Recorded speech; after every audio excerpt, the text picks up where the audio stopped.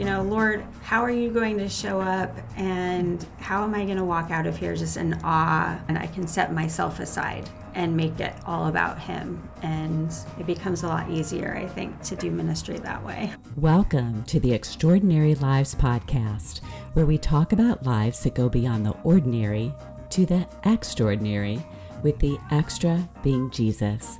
We'll be encouraged with amazing stories and helpful insights from the lives of ordinary people who have that extra, that supernatural difference that only Jesus can give. I'm your host, Ellen Bennett. Thanks for joining us. Hi, everyone. I am so excited to welcome Ryan and Sara Rosenbaum to the show. Ryan is the lead pastor at Seacoast Community Church in Encinitas. And Sara, his wife, is very involved with the Community Resource Center in Encinitas. So we'll be hearing a little bit about that. Welcome to the show. Glad to be here with you, and I'm excited to talk to your listeners. This is fun. Great. I'm excited to hear your stories. Yeah, thank you for having us. Well, let's get started just by finding out a little bit about you. So where did you grow up? Tell us a little bit about your families. I think I was told I had to start first. So. Both my parents were farmers in Minnesota, dairy farmers. My dad joined the Army, and so I grew up as an Army brat, as they called. But my family of origin is still a lot of farmers there, or at least living in small towns. So my whole upbringing was really about family, kind of Midwest style, 23 cousins and aunts and uncles. And so for me, I think formative years, that stability of family and people around was a huge part of who I was early on. So great. How old were you when your dad went into the Army? Yeah, so I was born at Fort Benning, Georgia, so he was already in, and spent a few years where he was out or doing just reserves. And so third grade, that was when we started moving again. So when I was in third grade, it was when we moved away from that stability of all the family around and kind of started the lifestyle of the military life, living on base and moving every few years. Okay, so we have to ask, where all have you lived, and how did that affect you as a person? So many different people either love the challenge of moving and meeting people. For others, it can be hard. How was that for you? Yeah, so I've lived in Georgia, Minnesota. We were up in San Francisco area, St. Louis, and Seattle area. So that was the military life. Obviously, you get used to moving after a while, and so you learn to make friends quickly. It's easier when you're living on base because everyone is in the same boat. They know that you have to make friends quickly or you won't have any. Yeah. But you have to know that they probably won't be there. If they're already there when you get there, they'll be gone before you are. Okay. So it's a 3-year rotation usually. How about you, Sara? Well, I sort of had a very different upbringing than Ryan. I actually was born in Washington State. And so while Ryan's upbringing was son of farmers, moved all over, military kid, I grew up in the same town my entire life. My dad was raised by my grandma, who is from Japan. She had met my grandfather during the Korean War and came over with him. My dad was actually born in France. But because it was post-World War II, my dad was raised by my grandma, single mom, and she didn't want them to act Japanese at all. So my dad was very not Japanese, but I grew up my childhood thinking it was normal to put soy sauce on spaghetti, to have both ham and sushi at Christmas. And so that was sort of a fun part of my upbringing. And then my mom was raised all over the world, actually. My grandfather on my mom's side was an executive at an oil company. So she went to high school in England and she lived in Dubai for a while, and they just followed the oil. And she had a lot of money as a young person, whereas my dad did not. So they had very different upbringings kind of come together. And Ryan was the youngest, I was the oldest. Ryan had brothers, I had sisters. So that's pretty much my upbringing. I think in my family, what really got passed down to me was a love of reading and knowledge from my mom, and then a very creative side, hands-on learning from my dad. And that's just sort of a fun piece of how I grew up. My parents were 20 years old when I was born. They had met in Denny's. Wow. Yes. And I lived in one home until I was 4 and then moved to another home about a mile away and lived there pretty much the rest of my time in Washington until I got married. But I am the oldest of 3 girls, and I would say I had a good upbringing for the most part for a while, and then my parents divorced, and my mom went through a season of life where she really struggled with alcoholism and depression. And so that was actually probably the most formative thing for me from preteens all the way through college, was having a mom who really struggled and wasn't there. And so as the oldest child, I had a big burden growing up. I worked starting age 12. I felt very responsible for my sisters. And so I would say that childhood experience, I don't have a lot of memories of quote unquote playing. I did love science though, and I cherished my microscope. I loved exploring, and I had a great pair of binoculars. So that was my childhood, but Got it. yeah. Yeah, thanks for sharing that. Yeah. So how did you both come to know Jesus? How did that relationship begin? So when we were young, my parents did go to church with us, and I remember being about 4 or 5 years old and learning the story of Gideon from the Bible, who had tested God using nature. And long story, just look it up. But I had come home from Sunday school that day and decided I was going to test God in the same way. If he could do it for Gideon, he could do it for me. And so I had knelt by the front window and asked God to make it snow. Just show me that you're there, God, that you're real. You can make it snow. And it was April in Washington, in the Seattle area. And I remember waking up the next morning and my mom was on the phone with a friend. This is so weird. This wasn't forecasted. And looked outside and there was snow falling outside the window. And I remember just, that little girl heart just really feeling like God was speaking to me in that moment. And that was super important because my parents ended up leaving the church, and then they did get a divorce. And there was a very long season there where I didn't have God in my life. I didn't have it modeled to me. And I think that moment really stuck with me as a seed that God had planted. And during that season I mentioned where my mom was really struggling, I think I was struggling a lot with just looking for purpose, looking for peace, and not finding it. And I had become a pretty jaded junior higher. And I remember going to my grandparents' bed and breakfast in Wyoming. It was the 4th of July, big fireworks display. And when it finished, you could see the Milky Way. And very similar moment, God using nature. I just remember feeling like God was speaking to me and saying, man made these great fireworks, but look what I have made. And that was also important because I was feeling very lonely at that time in my life, and to feel like God was sort of tugging at my heart. And so those 2 moments, and then every science teacher that I had was a believer, which is crazy. And I was a science nerd, and I remember they were the ones who saw through my cynicism, my sarcasm, my tough exterior, and would challenge me, would share their faith with me, would talk about the intricacies of nature and science, and how they believed that only a creative God could design those things. And so those were sort of the building blocks to that. And then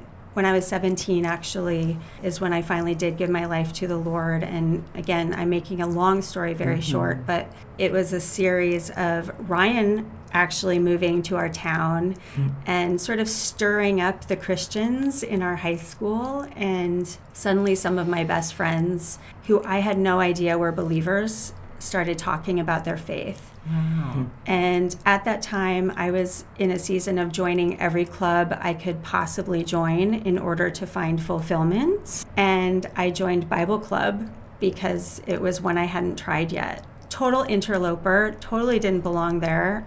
I mean, obviously I did, but I spent a few months going to that club and then went to a summer camp for Christian kids while not being a Christian. And that's where I gave my life to the Lord, and where God used his creation again in the form of high school kids to really show the peace, the love, the purpose that comes from following him. And it just really struck me. And having the home life that I had, I was really craving that peace.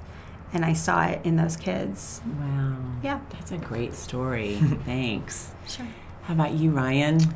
Yeah, mine's pretty, I don't know if it's opposite, but different. Of course, I guess we all have our own stories. Being a Christian was a huge part of, I think, the family identity, but it was a Sunday morning thing. But all of our family on both sides, it's something you do. You go on Sundays. And if you ask me stories from Scripture, I probably can maybe remember a few. If you asked me what it meant to receive Jesus, I wouldn't be able to tell you. I remember at one point, I would think I was junior high, and my cousins were telling me something. I remember that conversation where I was like, wait, you just pray and you're forgiven? They were telling me, yes, that's how it works. And I remember processing it like, okay, why wouldn't you do that? Yeah. For me, it was not until high school that I made a decision for Christ. So it was just back there. I believed. I didn't disbelieve, but there were definitely points along the way. Similarly, where God was speaking to me or providing seeds for faith.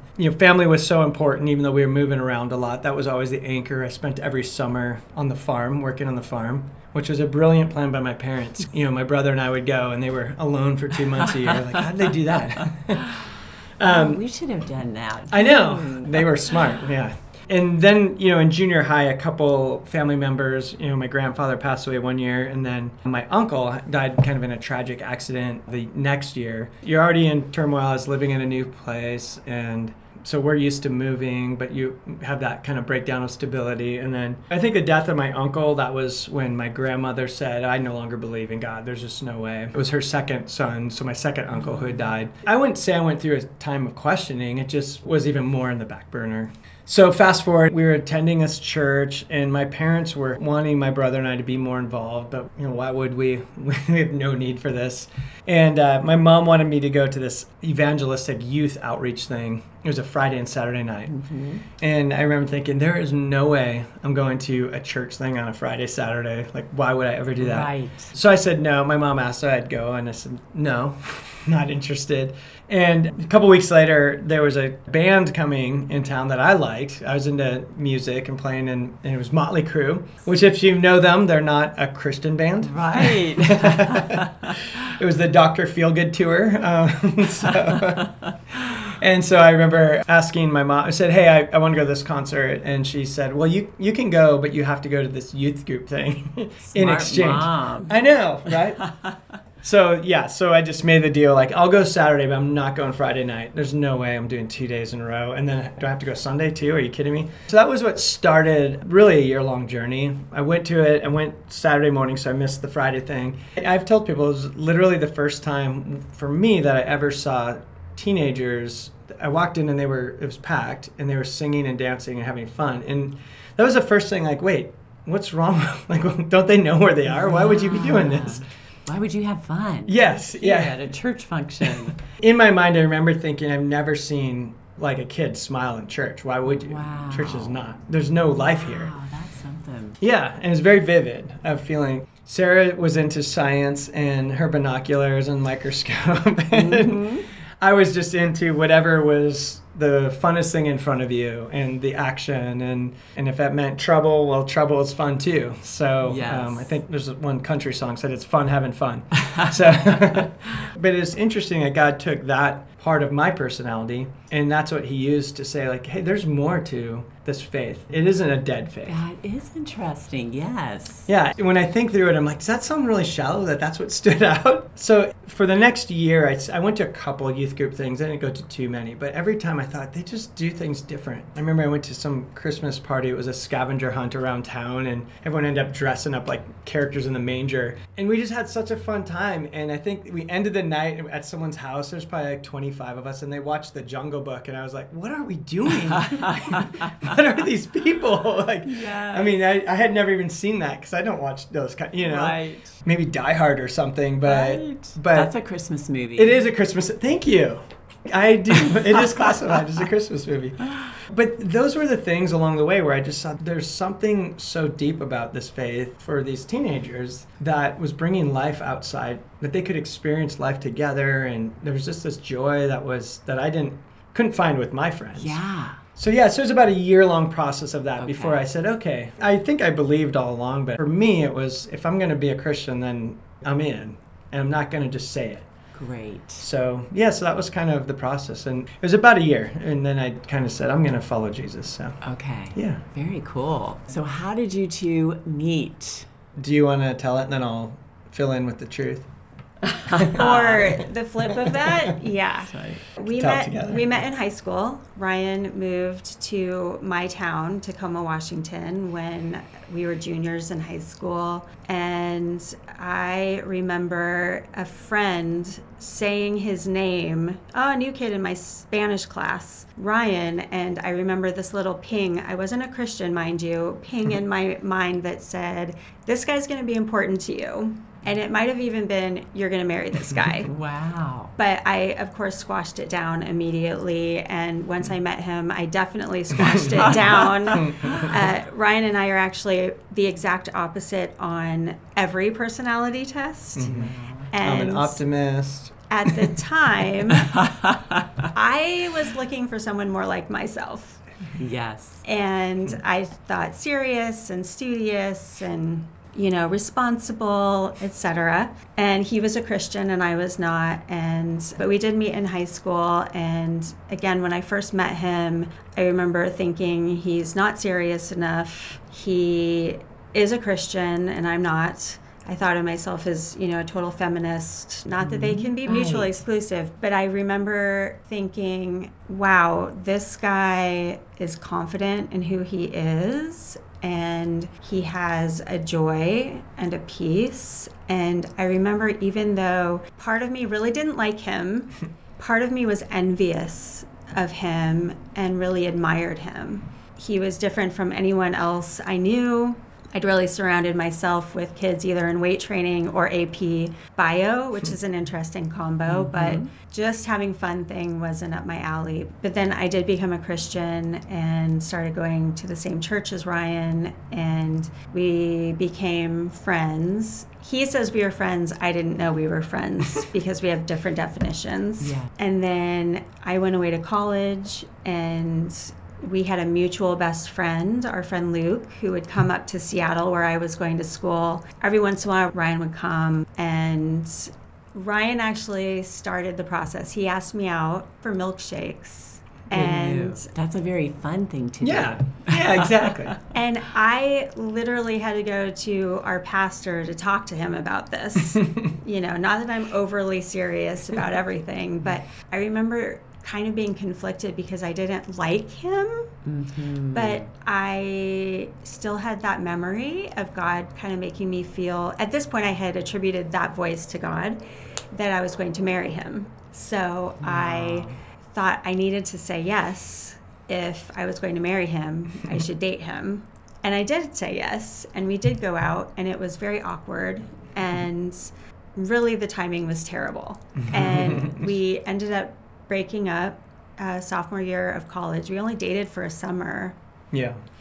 And he was a junior high pastor in Tacoma. I was a junior high pastor in Seattle, actually, at the time. And it worked out well because I had sort of started bending my time and my thinking around forcing this relationship. Interesting. And yeah. Part of that is why it was difficult for me, because I really loved that concept of being single and seeking after God only and pouring myself into ministry and not having that, what Paul says, being divided. Yes. It was kind of amazing, actually, sorry, but when we broke up, I felt like my time in Seattle, I really focused on it again and grew in ministry and as a believer. And then I remember, though, telling God, okay, if you actually do want us to get married, you're going to have to make that work out. I'm not going to worry about it. I don't think this is the right time. And then we started hanging out again, and you can fill in the gaps from your end, but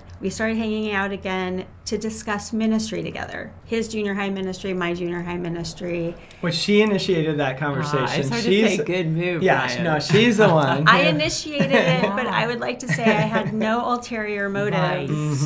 Mm-hmm. He can think what he wants. That's right. And we had hung out a few times, and we were at my all-time favorite beach, sunset. Ryan asked if he could kiss me, and I said, no. Why?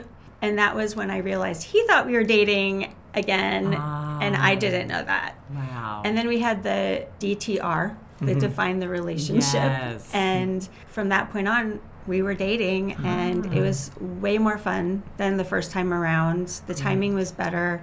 Neither of us was trying to fit into any sort of a mold. I think he didn't become a more serious version of himself, but I had matured and grown enough to know that his differences were actually healthy and good for me. That's good. And the things that really had always drawn me to him, which was his deep faith and his sense of humor and really his commitment to the Lord, and even seeing him work with junior high kids, those things hadn't changed at all. But it was kind of the sillier things that no longer mattered to me. Got it. That's So, great. Yeah. And for the record, she said she matured. But I didn't change, so apparently still haven't matured. But that's okay. Well, no, 25 years later, I'll say you've matured now.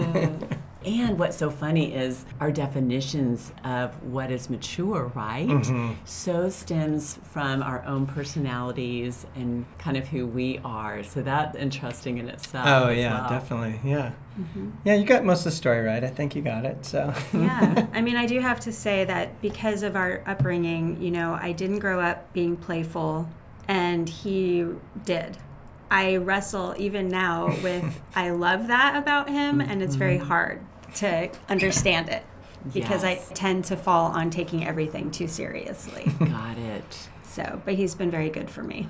Yes, I love how God puts us together. Steve and I are very different, and it's nice to be able to play on each other's strengths. We won't mention the weaknesses, but Well, it's both, right? It for Right, sure is. totally both. Yes. Yeah, that was part of when I moved to Fort Lewis, Washington. That's in Tacoma.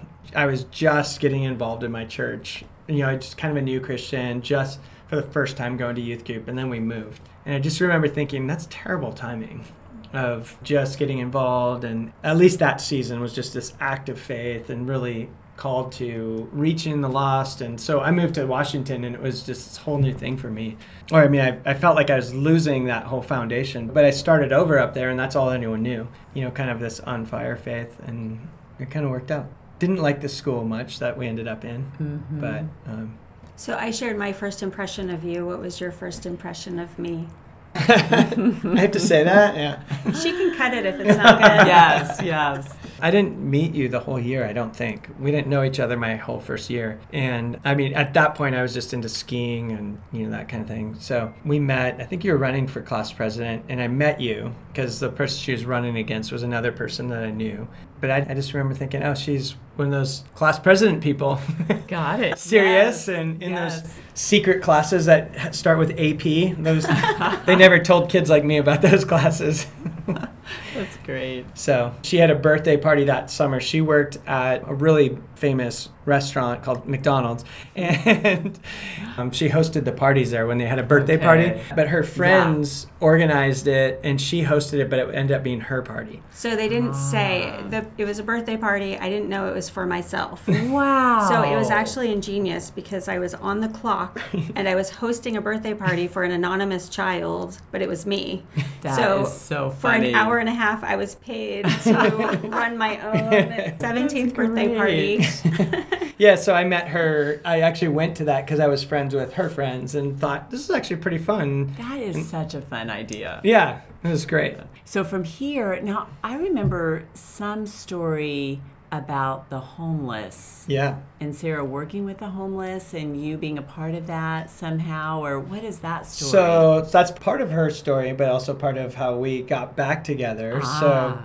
So we had stopped dating, and we're still kind of friends. So it was 2 years in between the first time we dated. And she was living up at University of Washington and doing some homeless ministry on what's called the Ave up there. So one of her interactions that night was with some, I guess, gang member type people. Kind of an interaction where they asked her for money, and she said, well, what do you need it for? And ended up taking them out to dinner that night. Jack in the Box. To Jack in the Box. She had upgraded from McDonald's by then. Yes. I remember hearing that story and just how even through that, she then had this relationship with those, when they'd see her out there either working with the homeless or whatever, they knew her from that point on, and they were just so taken aback by this boldness of someone to say, well, what do you need my money for? Well, if you just need food, I'll go get you food. And so I knew that story, and I remember just hearing that and thinking that's the type of person I would love to be with. There was that, and then first time we dated, I got her into baseball, so it was important. And you played baseball. I just into high school, Into high school, and you are wearing a Seattle Mariners hat. I am today, yeah, look at that. Right. Yes, and I'm not actually a Seattle Mariners fan anymore, but she is. Okay. And yeah, I just coached the Mariners this year, and it's a fresh hat, that's all. He's Red Sox all the way. Okay, yes. Of course I knew that. Yes, but it's okay. Yeah. So anyway, I got her into baseball our first time we dated, and then that senior year of college, I was at a Mariners game, and I looked over, and she was at the game with some other people. And I remember seeing her, and then with that other story, I just thought, okay, she likes baseball, she has a heart for the Lord, so this bold faith, okay. What else do you need? Yes, I got a perfect woman. I got to go find her. That's great. And so that kind of re-sparked it. All right. I want to hear a little bit about your own family, and then also really just some God stories in your life. And then eventually I'd love to get into also what you're doing now and what God is teaching you. So tell me a little bit about your own family. How long have you been married? So last September, we celebrated 25 years of marriage. Congratulations. Thank you. Lots of fun. We have our oldest son, Isaac, who is up in LA right now, finishing at UCLA. Our middle son, Ian, who's at Miracosta. He's home. He's an avid fisherman. Tons of fun. He brings home lobster this time of year, which we love. And then our youngest son, Ben, he's a freshman in high school. At Santa Fe Christian, actually. Okay. And we have 2 golden retrievers that shed a lot. Yes. And our family is very competitive, and we all love to cook.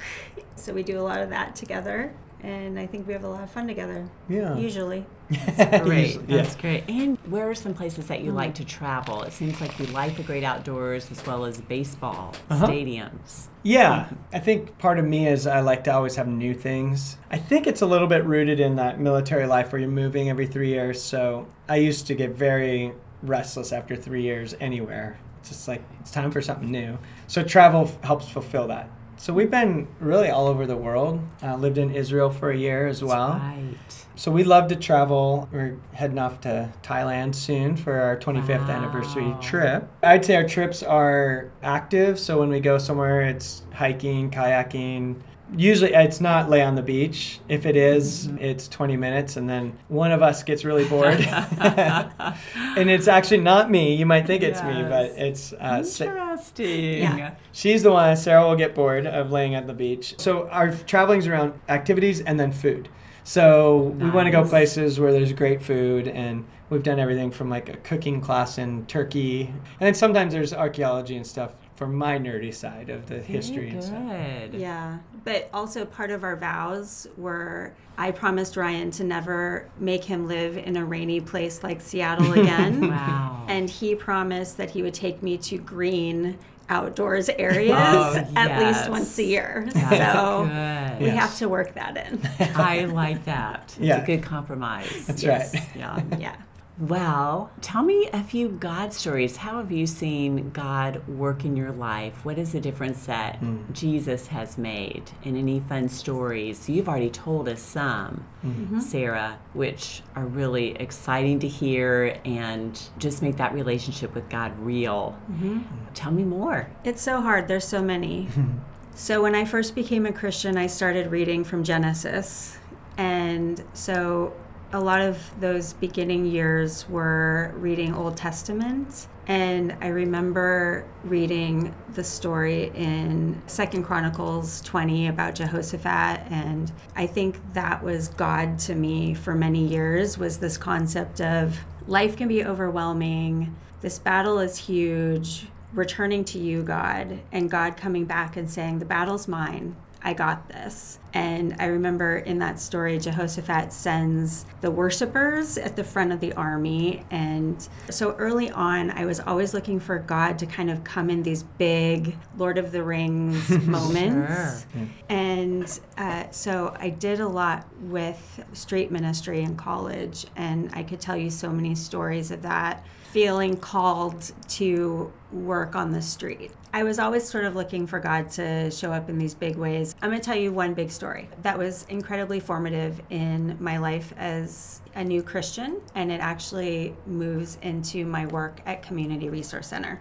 So I had been a Christian for a year and had gone to Seattle for school and felt God calling me to work with people experiencing homelessness and people out on the streets. And for about 3 months, I remember feeling that pull and pushing back on it, and feeling that pull some more and pushing back on it. And then one day I was walking on the streets of Seattle and I saw this big pile of blankets and stuff. And I kind of assumed there was a person under there. I kept walking, and then if any of you follow God and understand that concept of the Holy Spirit getting major upper hand, and just felt, I just turned around and walked back and sat down and said, "Hi, I'm Sara. Do you want a sandwich?"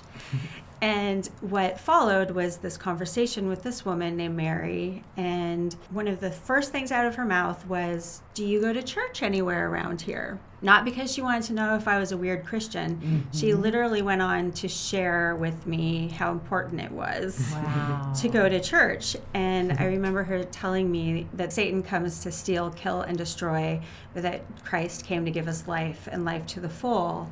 That was the perfect way, really, to start any sort of ministry. Was a big dose of humility and perspective. Wow. And I felt like God had gotten me all ready to follow him and be obedient and do this ministry. And my first interaction was what this woman was giving to me, what I could learn from her. Wow. And I really took that the rest of those 4 years and beyond. You know, I feel like I go into most situations now.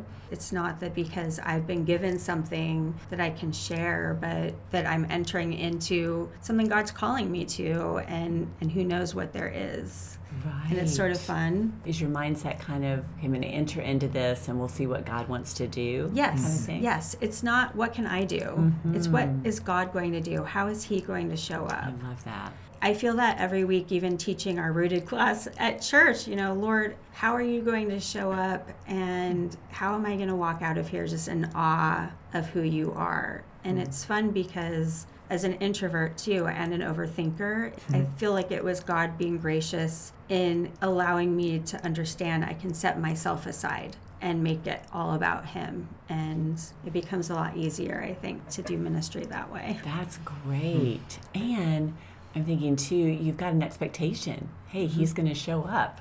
He cares. Yeah. And then I guess the other story I would say is growing up the way I grew up. I remember Ryan one day asking, we were talking about my childhood and my sisters and I sort of fending for ourselves, and we had a season of food insecurity, and there was a season where my mom was in the hospital, and Ryan asked, it wasn't even that long ago, Ryan asked, where were the helpers? Where were the grown-ups in your life during the season?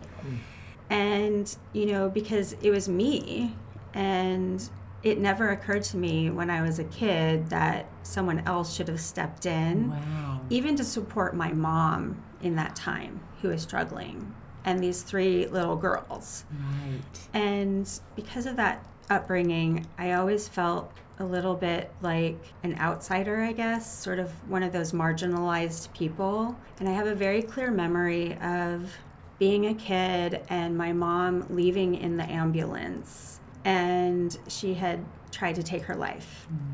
And and I remember seeing neighbors looking out of their doors, but didn't come over with a casserole, didn't check on us. They just kind of gossiped. Wow. And so because I always felt like I was that sort of outsider, I feel like I've always been drawn to people who might be labeled outsider, marginalized. Yeah. So widows, orphans, the elderly, those experiencing homelessness. So now at Community Resource Center, I started as a volunteer where I got to work with people who I identified with and cared deeply for. But now I manage the volunteer program, and they pay me to do this.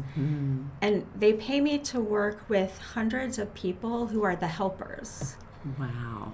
And I feel like, it's just God's way of showing the little girl, Sara, that there are people out there who care and put love into action. And something I love about our church is the Love Encinitas initiative. And Ellen, you're one of these people who works at the food pantry every week. And I'm just encouraged daily by these compassionate humans who come in, and we're studying James at church right now, and they don't just say, go, be well, take care, but they actually clothe and feed and love in a tangible way. And that's sort of a redemption, I think, to the way I was brought up, and it's been a blessing. Wow. And that's amazing that you put that together, just to process that through, to think about it that way. I can really see that. Yeah. And I do love that we're doing the Love Encinitas at our church. It just is so important, right, for us to be able to live out our faith and to do what Jesus called us to do, to love others. He's loved us. We've got to reach out and love. And I've really enjoyed working at CRC. I mean, what a privilege to be with these people who are struggling, and to just be that friendly face and pray for them as they're walking through. But it's been really good for me just to get to know some of them and to see homelessness as actual people, as well, and people who are struggling. Yeah. And sometimes they have some real issues that they're struggling through that are really tough, maybe some things mentally that are just really hard. And then others are really just down on their luck and are just so grateful.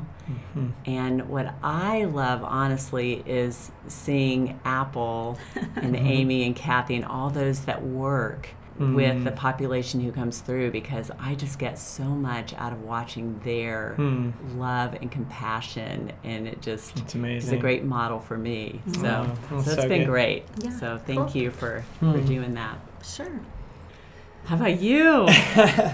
Yeah, I think there's so many little stories along the way. I'd say one big one in our marriage that Sara didn't share, but her sisters and her mom are following Jesus now and strong in their faith. And that wasn't the case when we got married. And, you look at that and what seemed like a difference in the two families, God's really worked in a lot of ways there. And that's huge. Yeah, that's huge. That's a big part of it. In my current job as lead pastor, I get to teach. You get to share God stories every week. That's right. I get to see them too in different ways. Tune in next week to hear some of those amazing, extraordinary stories. Thanks, everyone, for joining us. This is Ellen Bennett with the Extraordinary Lives podcast.